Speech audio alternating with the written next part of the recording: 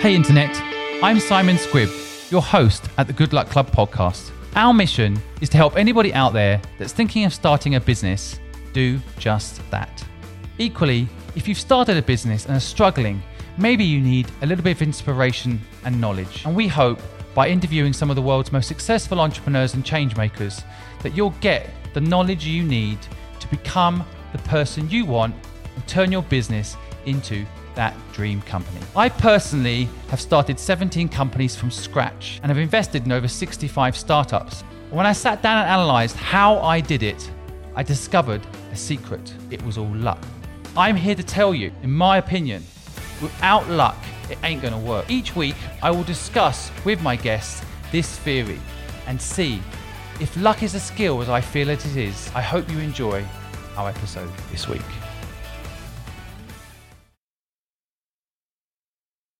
Welcome to this week's episode of the Good Luck Club podcast. This week, I have entrepreneur Chris Kyme, co-founder and creative director of Kymechow. Welcome, Chris. Thanks for joining us. Yep, great to be here with you, or virtually. Well, I always like to start the podcast off by asking my guests, what does success mean to you? Usually they reply money, right? To me, success is, I think it's, I very much believe in happiness, okay? And I think that I don't believe in money. And I think that to me, money is just, having money is just not having to worry. That's the luxury of money. So to me, success is finding what you love to do and pursuing it. That's success. I think if you find what you really love in life in terms of a career, and you're lucky enough to be able to actually make that your career, then you're successful. I love it. I think I'd sum it up like that. And maybe tell the audience a little bit about yourself. I mean, you've been in advertising for 35 years, so maybe you've ticked this box of finding what you love. Yeah, because I did have to find it. You know, I started out as a copywriter in a London advertising agency, but I didn't start out as a copywriter. I got into an agency through the mailroom. And, you know, because I didn't have a path laid out for me and I wasn't given a lot of great career advice or anything like that. I just knew that I was creative at a young age, but I just wasn't given the right sort of guidance. And I kind of had a suspicion that advertising was where I wanted to go. It just looked like, you know, what I would be suited to. So I got into an agency in the mailroom, and via the mailroom, I got into another department, which was like traffic and production. And then I was on the same floor as all the creative guys. So then I'm hanging out with the creative guys, and I pop in every day because I'm delivering their mail or talking to them about, you know, artworks. And I can ask them what they do. So that's how I got a foot in the door. You know, I couldn't have done that without sort of going through that sort of process. And it all sort of like fell into place from there. I mean, I had to go after it, but that's how I did it and got in. So, and once I found it, I remember sitting in an office like the first time on my first day when they said, this is your new job as a copywriter. It was the most incredible feeling in the world, because suddenly I had a real career job in front of me, and I had freedom, and they just wanted me to kind of do what I did that people used to tell me not to do, which was like cracking jokes, writing silly lines. I mean, all of this, and suddenly that was my career. And I think once I'd found that, I just never looked back. I remember once seeing an interview with Noel Gallagher of Oasis, and he said, because he went through, you know, they had this sort of how they got started and everything. And he was a roadie for the In-Spiral Carpets, but he was writing songs, and he was kind of also sort of had ambitions. And he said that once he got that guitar stuck on his back, that was it. He would never look back. It would never go anywhere else. He'd found it, what he wanted to do. So, I think for me, that was it. I think once I was open that creative door and allowed to be creative, and people were paying me to be creative, no looking back. And so to me, that's success already. How old were you when you went into the mailroom? And by the way, for my audience listening, some of them are young, and a mailroom is not a room full of men. and a mailroom is an old concept where you have lots of letters in the room that get distributed through the company. I think that they probably don't exist anymore. The email room, it's like the server doesn't exist anymore. But how old were you when you entered the mail room? I think I was about 21 when I'd gotten in there, and I came from the building site. Literally, I've been working as a labourer on construction sites because I needed money, and I come from a very big family, and none of us went to college. None of us, but everyone found their path in life. And so, I worked on construction sites because I learned a really great hard work ethic working on construction sites. And actually, I did the work because I liked it. I wasn't doing it just to get money. I loved being outdoors. I loved lifting things. I loved getting fit. And I enjoyed just being around people, in that world. But I knew that I had to find another career. I knew something inside of me told me I was destined for something else. And possibly it's because I was just always cracking jokes and I was never serious and I was always writing when I had a chance. So I knew I had to find something. So I had to get out of the construction site. I remember packing up my job. I just stopped going along and I went to stay with a friend and slept on his couch in London for 2 weeks looking for a job without any college degree or anything. And I just did interviews and, eventually, and some of the times I'd turn up for the interviews, they'd laugh at me, in a film production company or because I just knew that I needed to be in that sort of world, but I didn't know how to get in.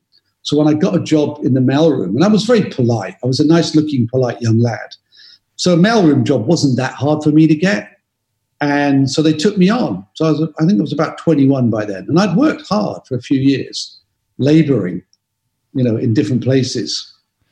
Amazing. I want the listeners to also to understand this, so Chris is without doubt one of the most respected creative directors in Asia, in my view. And I have worked and owned my own creative agency, so I have some authority around this.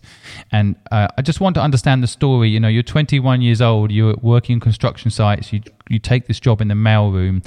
How does a English boy coming from a construction work environment end up as in Hong Kong with the reputation you have? How did this transition happen?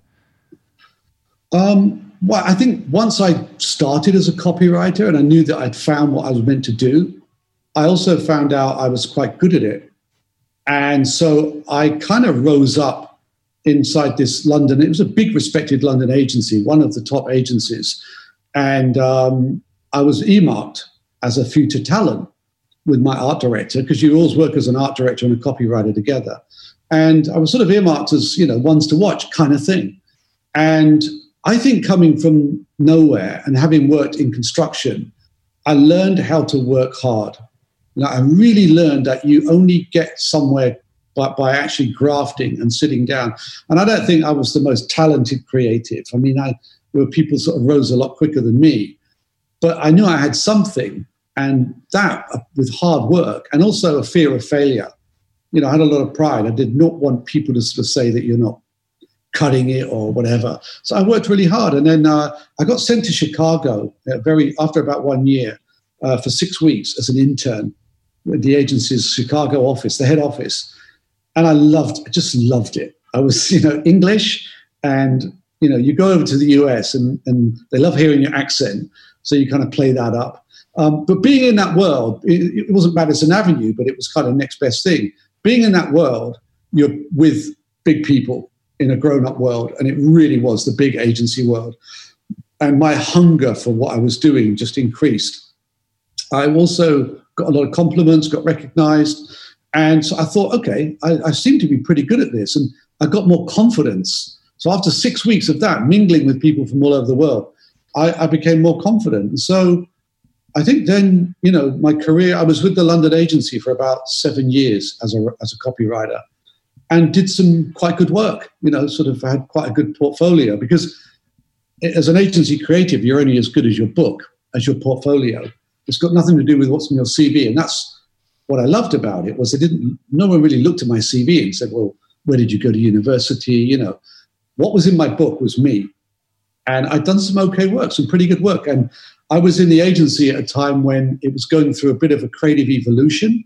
So from being a kind of middle-of-the-road giant agency to having some very tough, respected creative people come in at high level. And thankfully, I remember some stages where people were let go, they were culling or they'd lose a big account. I never was. Thankfully, these guys looked at me and thought I had something too. So, yeah, I just kind of pursued it until after about 7 years, I had quite a good portfolio. And, we were looking around some other agencies. You feel about moving on and that sort of thing. But I had this kind of weird moment that took me to Hong Kong. And this is in the sort of mid to late 80s. In those days, in an agency in London, you wouldn't dream of going to Hong Kong if you were creatively ambitious, because it was just somewhere you'd never heard. I mean, you'd heard of it, but in the creative environment, it's not even considered on the map. So I wouldn't even think about it. But I remember I was in a bookshop in Hampstead, and I was flicking through books, and I picked up a copy of The World of Susie Wong. And I don't know why I bought it. It was a second-hand copy. I just remember it as being an old movie that I used to watch, on Sunday afternoons at home. So I thought, okay. So I bought it, read it, didn't think much about it. About 3 months later, I had a phone call from a headhunter. And she said, can we talk? And my art director was there, and I sort of went, okay. And she said, how would you like to go to Hong Kong? And I thought, can I call you back later? So I had a chat with her, and she said, look, there's a guy coming to London. He was the regional creative director for a big Hong Kong agency. Would you like to see him? So it was at a time when I just finished a relationship, just bought a flat, wasn't really kind of settled, but I think the book put this seed of romance in my head. And I thought, okay. So I went to meet this guy who was the regional creative director, and he looked at my work and he said to me, well, I have to say that your work compares favorably with some of the portfolios I've seen. We normally fly people out for a week to see what they make of it, And so, I just couldn't turn that down. Week in Hong Kong, everything paid. So I said, okay, I'll come out. I came out, fell in love with it instantly, immediately. And it was just my sense of adventure. And that was it. I just kind of knew. And when I went back and told people and said, well, I think I'm going to go to Hong Kong, most of the creative snobs in London were like, are you mad? What are you thinking about? Because I was mingling with pretty top dogs. And I just said, well, I just feel like going to see the world, And I was having a pint with a friend in some nice little pub somewhere in North London. And we sat there, and he was also in a top agency. He said, the thing about it is, what you've got to think about is, what are you doing with your life right now? Not your career. Put your life first. And that was it. I just accepted the job. And I came out, and I hit the ground running. I got out here. I was in one of the top 2 creative agencies in Hong Kong. And I came out, and there was a lot of talk about me before I came, that I was someone that, they said, we found this good guy. So I was just full of it. I was 18 years old all over again. And I was full of myself, and I knew I was going to succeed. And yeah, I just never looked back. Wasn't a mistake, put it like that. I think for anyone listening, if you haven't been to Hong Kong, you absolutely have to go, because you're talking about an experience in the late 80s that I think is still very relevant today. You go there and it still blows minds, right? It's still got an energy that's like nothing else on this planet, in my view. But tell me about the startup and creative industry when you arrived in the 80s till now. Has the landscape changed much? Do you see good, or is it worse or better? In Hong Kong? Yes. In Hong Kong. It's worse, I would say, but I think that's partly because the industry itself has evolved. It's not the same industry as it was, say, 25 years ago, 30 years ago. Then it was still a very old-fashioned creative industry, and the agencies inside and the way that they worked were not dissimilar to what I'd been used to in London. And, of course, the work was like that too. So you had above the line, you had below the line. Above the line was anything traditional like posters, TV, print ads. Below the line was direct mail. And so that has completely changed with technology. We no longer think that way. To me, below the line was alien. And guys did below the line were from another planet and they talked a different language. I was an above the line copywriter. So I was writing headlines for ads and I was writing TV scripts and radio scripts, And but once I got to Hong Kong, what was slightly different was that you actually mingled it all in. You did everything. So I quickly sort of learned that I'd be writing brochures and I'd be writing, directories and direct mail and so on. But it was also a time in Hong Kong when there were some pretty good people here who brought their disciplines with them from other sort of cities, and some pretty good creative guys. And the standard of work wasn't bad. And that's the thing that drew me here, because when the creative director showed me their show reel, I thought, wow, actually, it's not what I thought it would be. There was some pretty good TV production values. And I thought, if I can bring my enthusiasm and I've got availability, I've got access to good directors, there's no reason why you can't do good ideas and do it anywhere.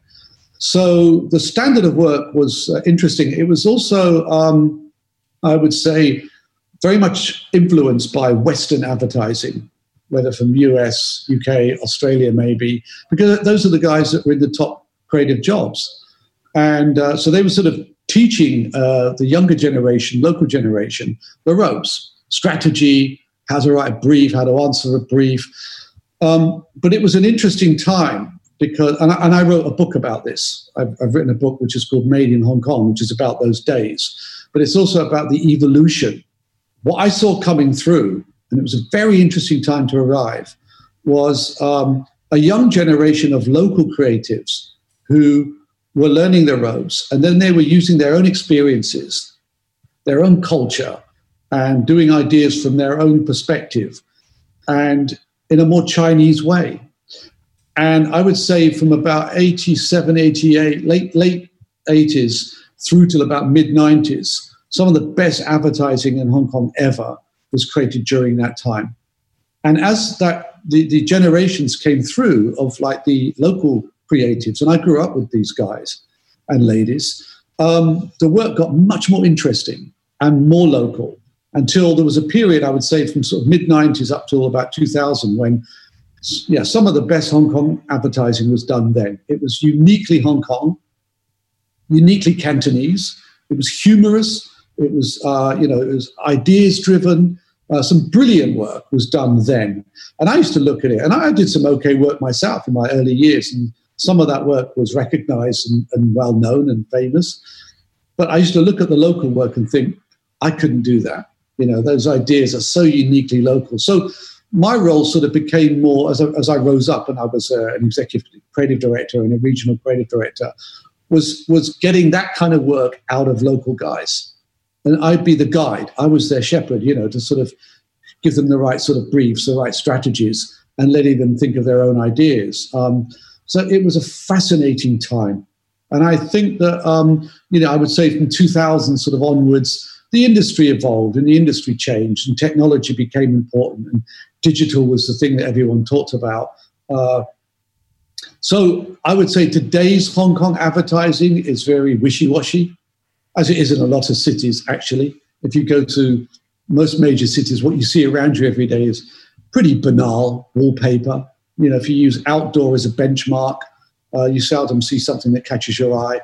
And I know from social media that some of the more sort of old school sort of creatives in London talk the same way and say, why don't we do good work anymore? Why don't we do great ads?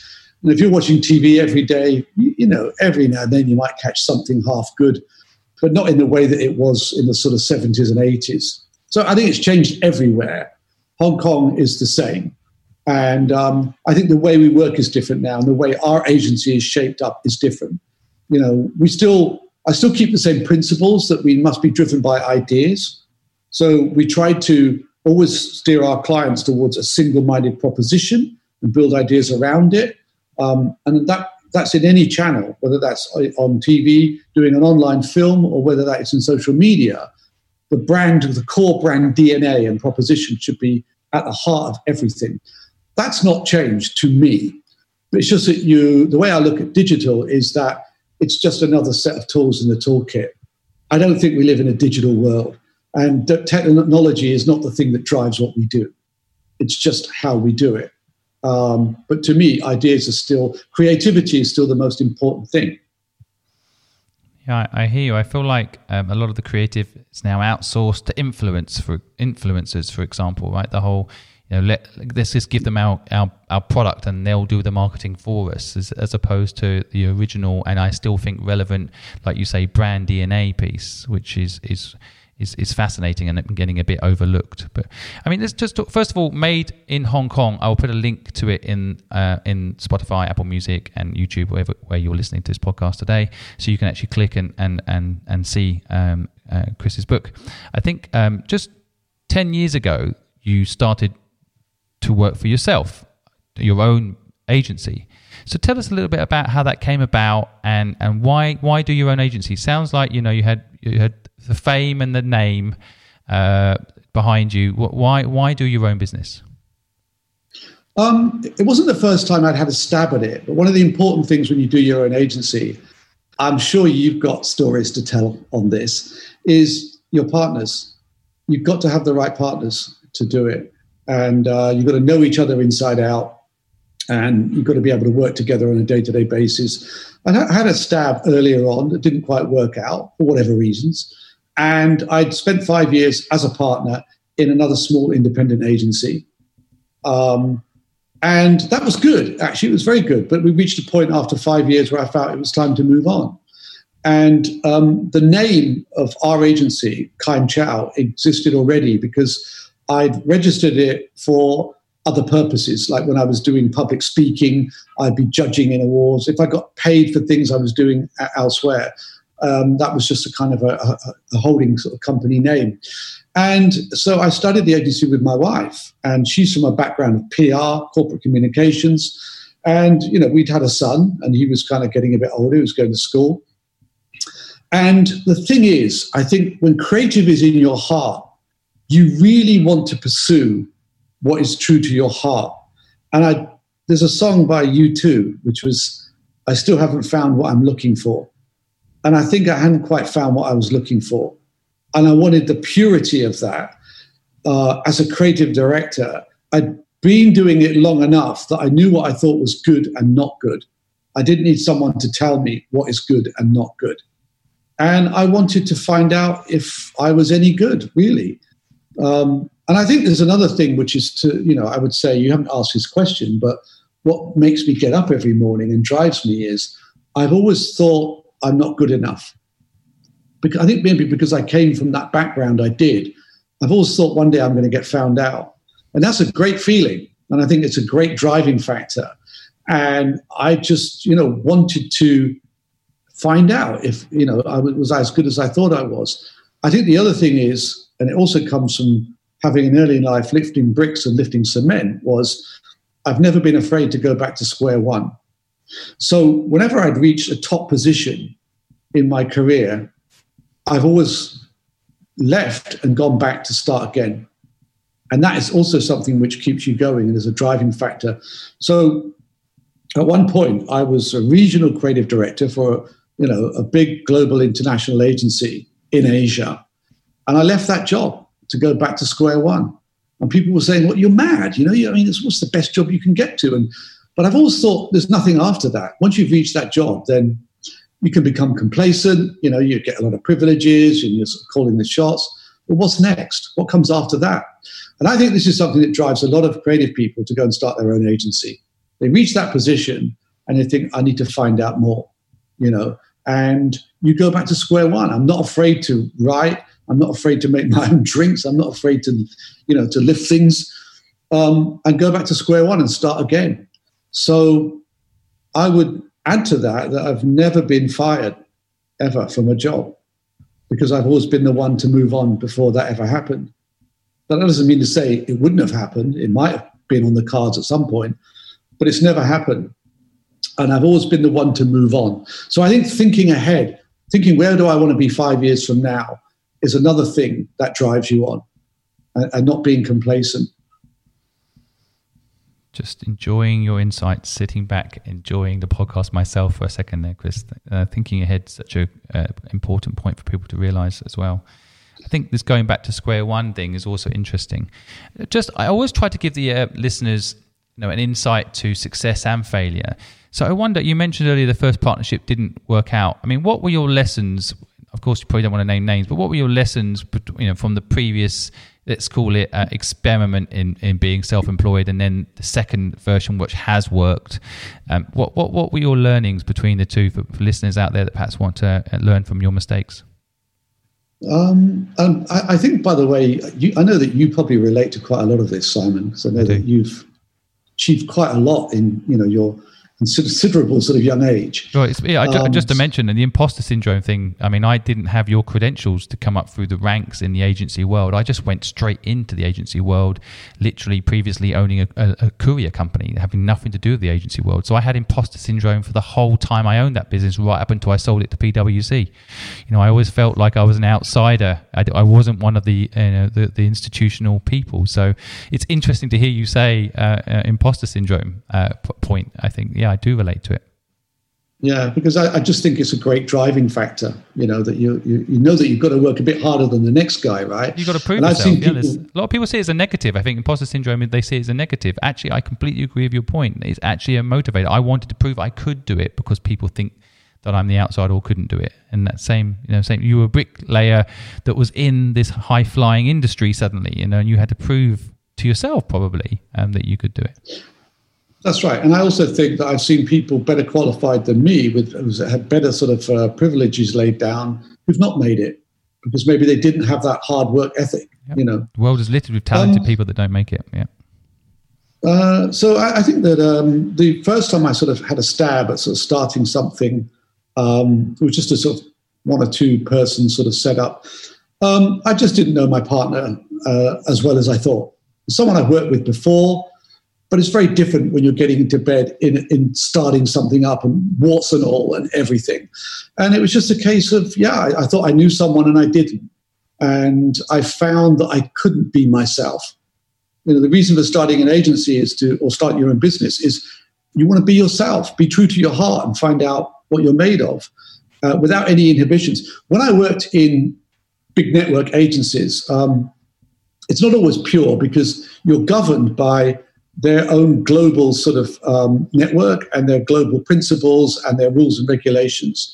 And you have to sing their song. So, I mean, I used to be showing a regional show reel and showing other people's work, and maybe not all of it was that great, and but you're playing that role. So it's not so pure. But when you do your own thing, it's you. Success or failure, it's down to you. You can't blame it on anyone else or credit anyone else. So you need to find out, what you're made of. So I couldn't be myself. That was it. That's why it just didn't work out. And I thought, I can't do this. I can't come in and lie and, sort of pretend that I'm sort of okay with things that I'm not and so on.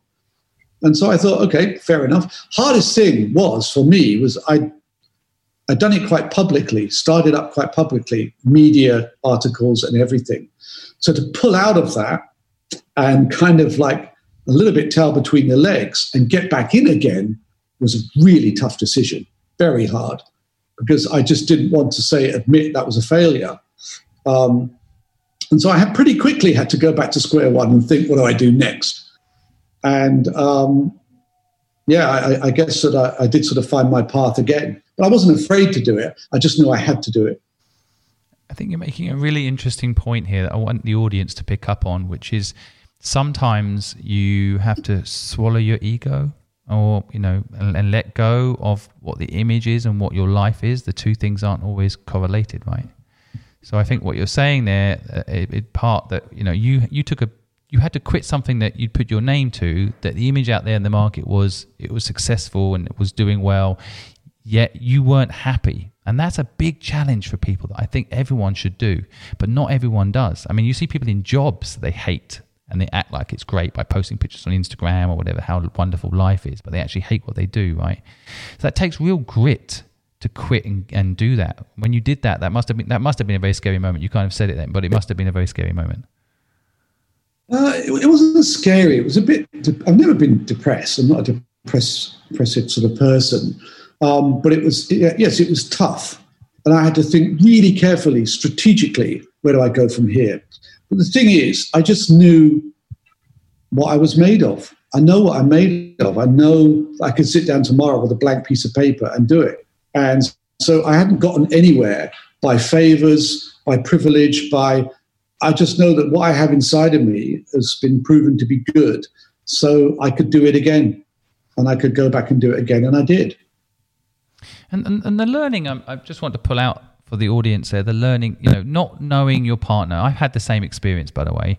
Is there some way that anyone out there listening that's getting into business with someone, is there any way to actually really know someone? I mean, for example, I my own brother, I fell out with my own brother in business and found out who he really was. My own brother, I grew up with this person. I didn't think I could know them any better until I got into business with them and realized that their moral code was different to mine and so on. Like, how do you find out about someone? Is the only way to just jump in and get into business, or is there another way? I just think you've got to know beforehand. You've got to know someone really, really well before you do that together. Because, it's a different scenario when you're owners together and you've got much more to lose together. It brings out different characteristics of the person you thought you knew, and you start to see things that you didn't see before. So the only way is to know them really, really well. You've got to have been through the ringer with someone and know them really well in order to start. It's just advice, I would say.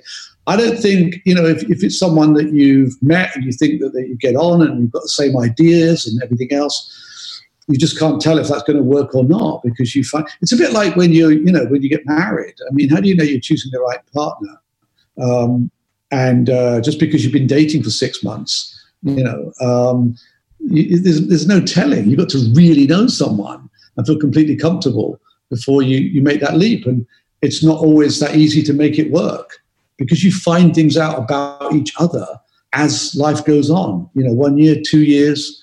And so, it's the same sort of thing. Marriage is the best example, I would say. But even marriage, I actually think working together is even harder than marriage, I would argue. Because I think the money dynamic, for example, when you are in fact two separate lives and your partner of your partner influences your life, right? So, I mean, what I always say to people is know the partner of your partner. That will give you a good indication about that person. And I also think you have to have difficult conversations about effort and money. Those are the things like my work ethic, and my brother will probably be listening to this podcast. My work ethic is different, not necessarily better or worse, different to my brother's. And so, I think that became a problem. And so, I don't know, I always think about what a checklist is. Maybe this is something we could work on together that might help people out there decide on a partner. I've actually just produced a video about it myself, 10 steps you can perhaps consider when getting a partner. But it's really hard. I mean, even you're now in business with your wife, right? I mean, that also, to your point about marriage, it is a different thing, right? Yeah, it presents new challenges. And I've read up a lot on this because I was just curious other people's experiences. And some people say, look, one thing has to give, either the marriage or the working partnership. It's hard to make that work together. I mean, we've been doing it 10 years now, and I think we found our happy medium. Just to give some examples of that, it's very hard to leave work at work and home at home when you're working together and you're married.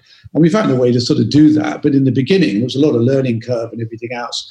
The other thing is how you are together is different. At home, I'm a complete pushover. I would do anything I'm told to do because I'm pretty easygoing and I don't have any, sort of particular ways of doing this or that. And so I'm very easy to sort of to instruct me at home. At work, that's 100% different. If I'm a creative director and I'm doing this and I believe in my decisions, I've got to be absolutely resolute. You can't be wishy-washy. That's not to say that I will put forward ideas from other people that is always what I like, but it's what I know is right, or I've got the feeling that it's right. But even when I was in big agencies, I didn't really care that much about money. I just had one thing that I stipulated, which is I have to have final say on creative. I have to. Otherwise, I can't do this job. It's not a democratic process. What I say goes. And I always made that sort of my requirement. Now, when you're working together with your wife, that's different, because she knows you inside out, and she might be going, well, you shouldn't do it that way. You should do it this way. And so arguments come up because, it's like you're at home and you're at work. In the end, we found our way, because I just can't back down. I listen to people. I'm not saying I'm that stubborn and I don't listen to people, but I base my decisions on what I've heard and what I've seen and what I think. But I can't be told to do something this way. I can't drive the car and have someone behind me telling me how I should be driving the car. Businesses are not democracies, are they? That's the bottom line. They couldn't easily be operated if they were. Yeah, well, I think people all should have their very fixed roles. I mean, that's how a partnership works anyway. I mean, the classic model for traditional agencies, creative agencies, was always that you would have a creative director, the account servicing guy who looks after the clients, the media guy who books and plans all the media, and the finance guy. That's the classic partnership. I say guy, men or women. But those were the partners that would form an agency, and everyone sticks to their roles. Other people don't try and do the other person's job. That's how the machine works, And so yeah, it's a little bit more complicated when you're working together and you're married. But we found a way, and now we do make it work, and we, definitely have people around us that when we respect our roles. But it's not the easiest thing, yeah. I worked for 10 years with my partner too, so I can understand there's some experience here. I think the key is also an element of like very clear job roles, and who's responsible for what, and being able to rely on each other for those areas and not have to micromanage each other. I mean, a classic clear example to me is, as I say, I'm not really, I don't get turned on by talking money. I mean, I think I'm quite good at pulling money in because I can sell ideas. I'm very good at selling ideas, particularly if I believe in them and I think they're really, really right. I can get clients to spend money.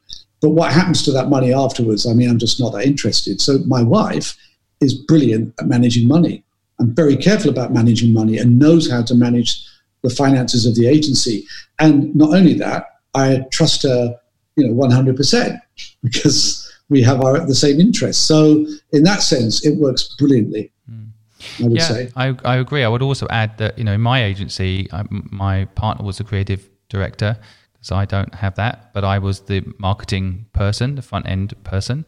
And then we hired a really good accountant because neither of us cared about the money. So there's always got to be someone that cares about the money. You've got to have that. Yeah, you got to have that, totally, yeah. I mean, do you think entrepreneurs are born or bred? Born. It doesn't sound like you were born an entrepreneur, just your path up until 10 years ago when you started your own business. I would not have necessarily described it. Yeah, and I've heard this before, this question, this thought before.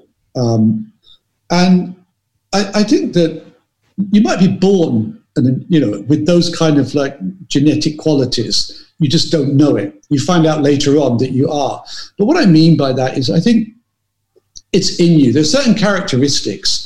And I reckon that you and I probably have a lot in common in that sense. There are certain characteristics that make you want to go and do it, right? And there are other people who really want to have a 9-to-5 job and go home every day and not have any hassle, because you take on a lot when you're an entrepreneur. I mean, you're taking on responsibilities, challenges, all of this kind of stuff. It's got to be what turns you on and, why you want to get up in the morning. I don't think I could ever have been a 9-to-5 kind of person. So even though I was, spent half my career in big agencies as an employee, it was never 9-to-5 job. It wasn't because I didn't do it because I wanted an easy life. I never wanted that kind of just comfort, and you sort of stay within that zone your whole career until you retire. So in that sense, I think it's the characteristics that make you an entrepreneur, So I don't think you can train someone to be like that. You can train them to be good. You can give them everything it takes to be sort of good. But at some point, there are things that kick in that are just in you. Is your wife an entrepreneur? Not by nature, I would say. Not by nature. But she had enough faith and trust in me to want to sort of do this with me and build it around me as a creative director. And because we were married so long before we did it, I mean, that trust was there. It may not have been something she had done in the course of her career, when she stopped her career to become a mum and everything. But she was definitely a career kind of person. And she was, she'd had some pretty good positions in sort of also in big international companies. She may not have been the kind of person that would go out and start her own thing, I think. But at that time when we did it, she backed me. She definitely sort of believed enough in what I'd done to support it and be a part of it. I think that's another way for people to go. Any listeners out there that don't think they're entrepreneurs, you might have a skill set and you can team up with an entrepreneur and still end up owning your own business. Yeah, it's a bit like somebody who manages someone. I mean, if you think about the entertainment world, or even like these days in football, you as a manager, as a really, really sort of good manager, a lot of qualities. It's not just about managing money, but you've got to believe in someone and say, I'm going to put all my money on this person, and believe in this person. Particularly like in entertainment, if you look at music, someone, who discovered the Beatles or discovered Oasis, they must have seen something and said, right, I know, we're going to bet on this. They've got something. And I think it's a similar kind of thing. It doesn't mean that you're necessarily adventurous by nature yourself. Probably you're the opposite. But you're definitely sort of backing someone or backing something. And that in itself means that you could go out there and do it. Yeah, I actually think that's a good analogy as well for angel investing. That's actually why I angel invest in businesses, because I believe in the people that are running those businesses. People always say, what sector do you focus on? Or, what's the growth opportunity? And I say people. And so that's what angel investing is, a bit like that, football manager analogy. Maybe I'm not young enough to play football anymore. So I back footballers, but I know what a good footballer looks like, right? So yeah, absolutely. I think that's another path for people. Do you feel, how do you feel about the concept of luck? Do you feel luck has played a role in your life, and has bad luck had any role in your life? No, actually, I don't think that. I can't think of any time or pivotal point where I was just lucky to be in the right place at the right time. I think that I believe that old idea that you create your own luck. Hard work, taking opportunities when they come along. It's absolutely about. There's nothing I ever had achieved at a stage that came along by luck. It was always because I'd gone after it, even though I'd been told I couldn't or I wouldn't make it or whatever. I just think that you just have to work hard and believe in yourself, and you create your own luck. I remember when I was younger, I used to walk around the streets thinking that I was going to come across a £10 note. And I used to always looking at the side of pavements and everything, thinking, you see all the bits of paper and think, I'm going to come across money. And it never happened. And then, I was in my teens. I wanted a nicer car. I wanted a car. And I thought, well, some days I'm going to be an obscure uncle's going to come along going, I'm getting rid of my car. Why don't you have it? Never, ever happened. And it was the same with finding a career. I remember being on the construction site and thinking, I used to desperately want to find a way out and find what I really wanted to do. And I think someone's going to call up and go, hey, there's an opening here. They want you. It never happened. I absolutely had to go after everything myself at every single stage of my career. But I think it was a combination of seeing an opportunity and taking it and working hard at it when it came along. So everything I've ever done has come down to that. It's never been about luck. I think luck to me in the creative industry is the right client buying the right work at the right time. That's the only thing I would say is luck. Because, when you're building your agency portfolio, you're only as good as your work. And, we present loads of ideas to clients all the time. Whether or not a client will buy something good is luck. I really believe that. So we've had some success with some quite nice work. And I would just say we were lucky that person was in the room at that moment when we showed the work. Because I've seen so many good ideas that bite the dust because the wrong person was on the other side of the table. And as hard as I can try to sell in a good idea, it's luck, whether they buy it or not. That's the only luck I could cite in my career. It's interesting, the subject of luck, and it can actually open up a whole can of worms, because really in the statement there you've said luck doesn't really exist, yet it does. It's interesting, isn't it? I think that what you've reinforced is for me is my belief that the dictionary needs an update. There's two types of luck. There's the random luck, and then the luck you make happen for yourself, right? Yeah, I mean, I would cite that as being the only case where I could say luck has played a role in my career. It's that you can't make clients accept good work. It's just whether or not it's the right person. That's the only thing I can think of. But in terms of career advancement, career path, all of that, I can't think of any time when I've been lucky. I can hear my listeners starting to type comments like, well, you were born in England, weren't you lucky? You were born white and male, weren't you lucky? There's things that were out of your control that are probably, especially in the early days of the ad agency, that was definitely a profile. And so, I think that people would argue that was luck. Circumstance, I don't know about luck, but then you look at it another way. I had really basic education, didn't go to college.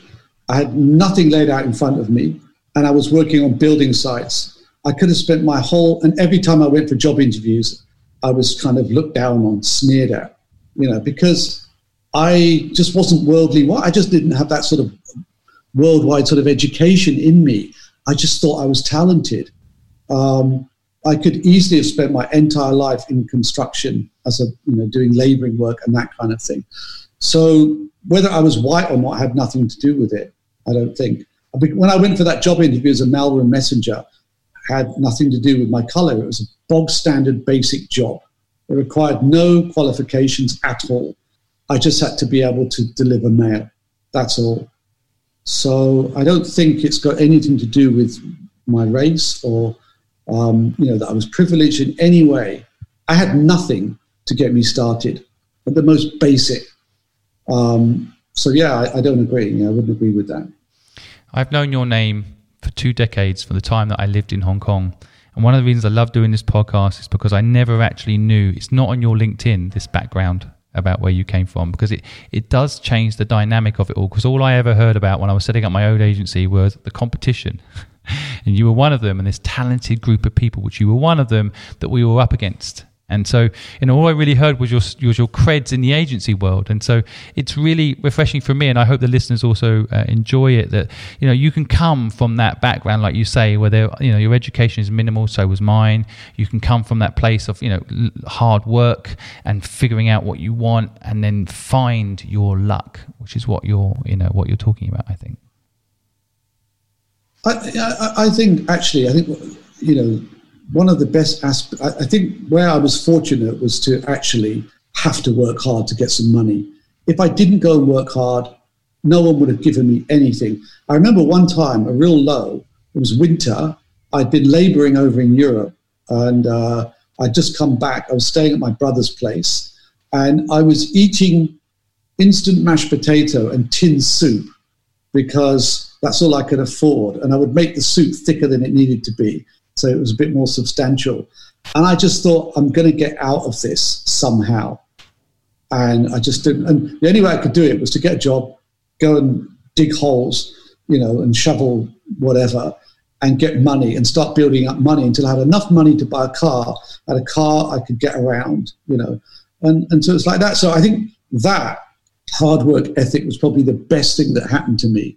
Maybe if I'd gone to university, I don't know, maybe I would have not been so hardworking. Maybe I would have been a bit sort of more complacent, believed in, I had a right to everything, but I didn't. I just always thought I wasn't good enough.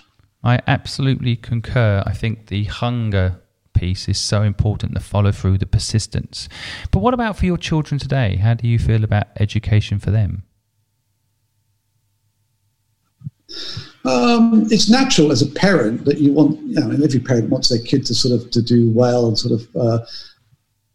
just have the best start in life, etc., etc. So we don't put any pressure. I've got a son. We don't put any pressure on him. He's got to succeed one way or another. I want him to be happy. However, I give guidance. I just think, well, okay, at least he can get a better start than I did.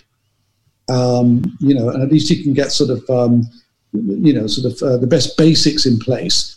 But we don't push him and particularly, I don't think qualifications necessarily make or break your future career. I just want him to be happy. So if pushing for education makes him unhappy, then I would step back from it. But I want him to find his path and find his own success, whatever that is, and whatever he wants to do. And I have no idea in my mind or his mind yet what that would be. So I think that I can draw on my own. One thing that we both instill in him, because my wife, similar to me, had to really work hard herself. And by the way, she's not white and didn't grow up in England, but she still had to find her own way and get her education. Was that we both had to work hard. And so we both agree on this, and we instill that in him.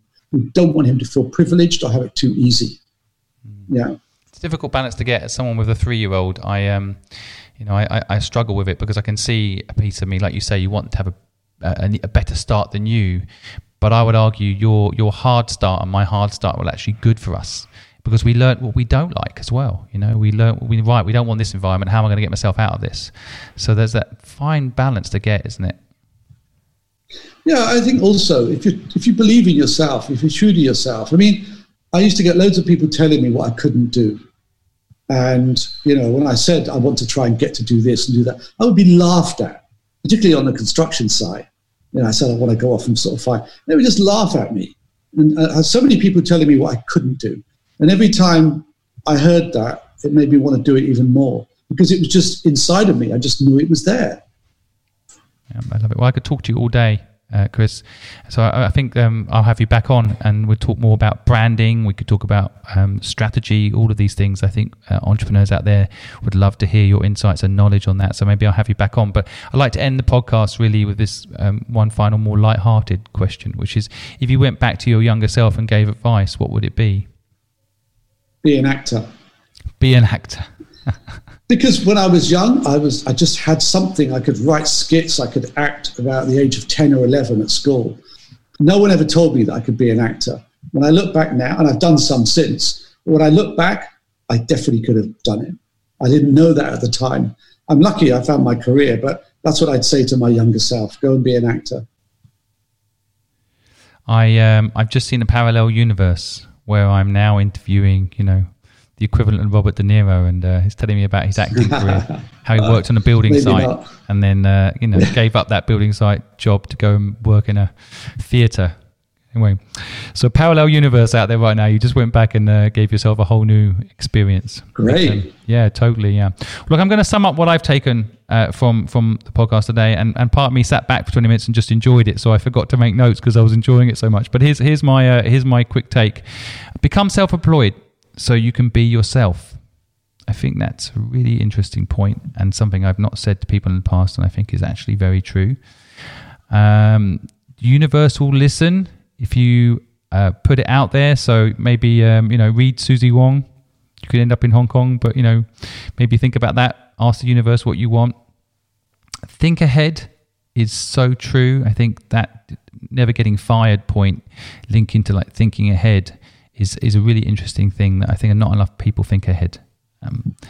And I've kind of got this song in my head, still haven't found what I'm looking for, which thank you for that. That's been going on in my head the whole podcast. And I absolutely think that people just keep having to search for that thing. And you found it by working on a construction site, working in the mailroom, and eventually discovering it. So it's a process. So I think for a lot of people, they put a lot of pressure on themselves to find it now. They don't start something until it is that thing.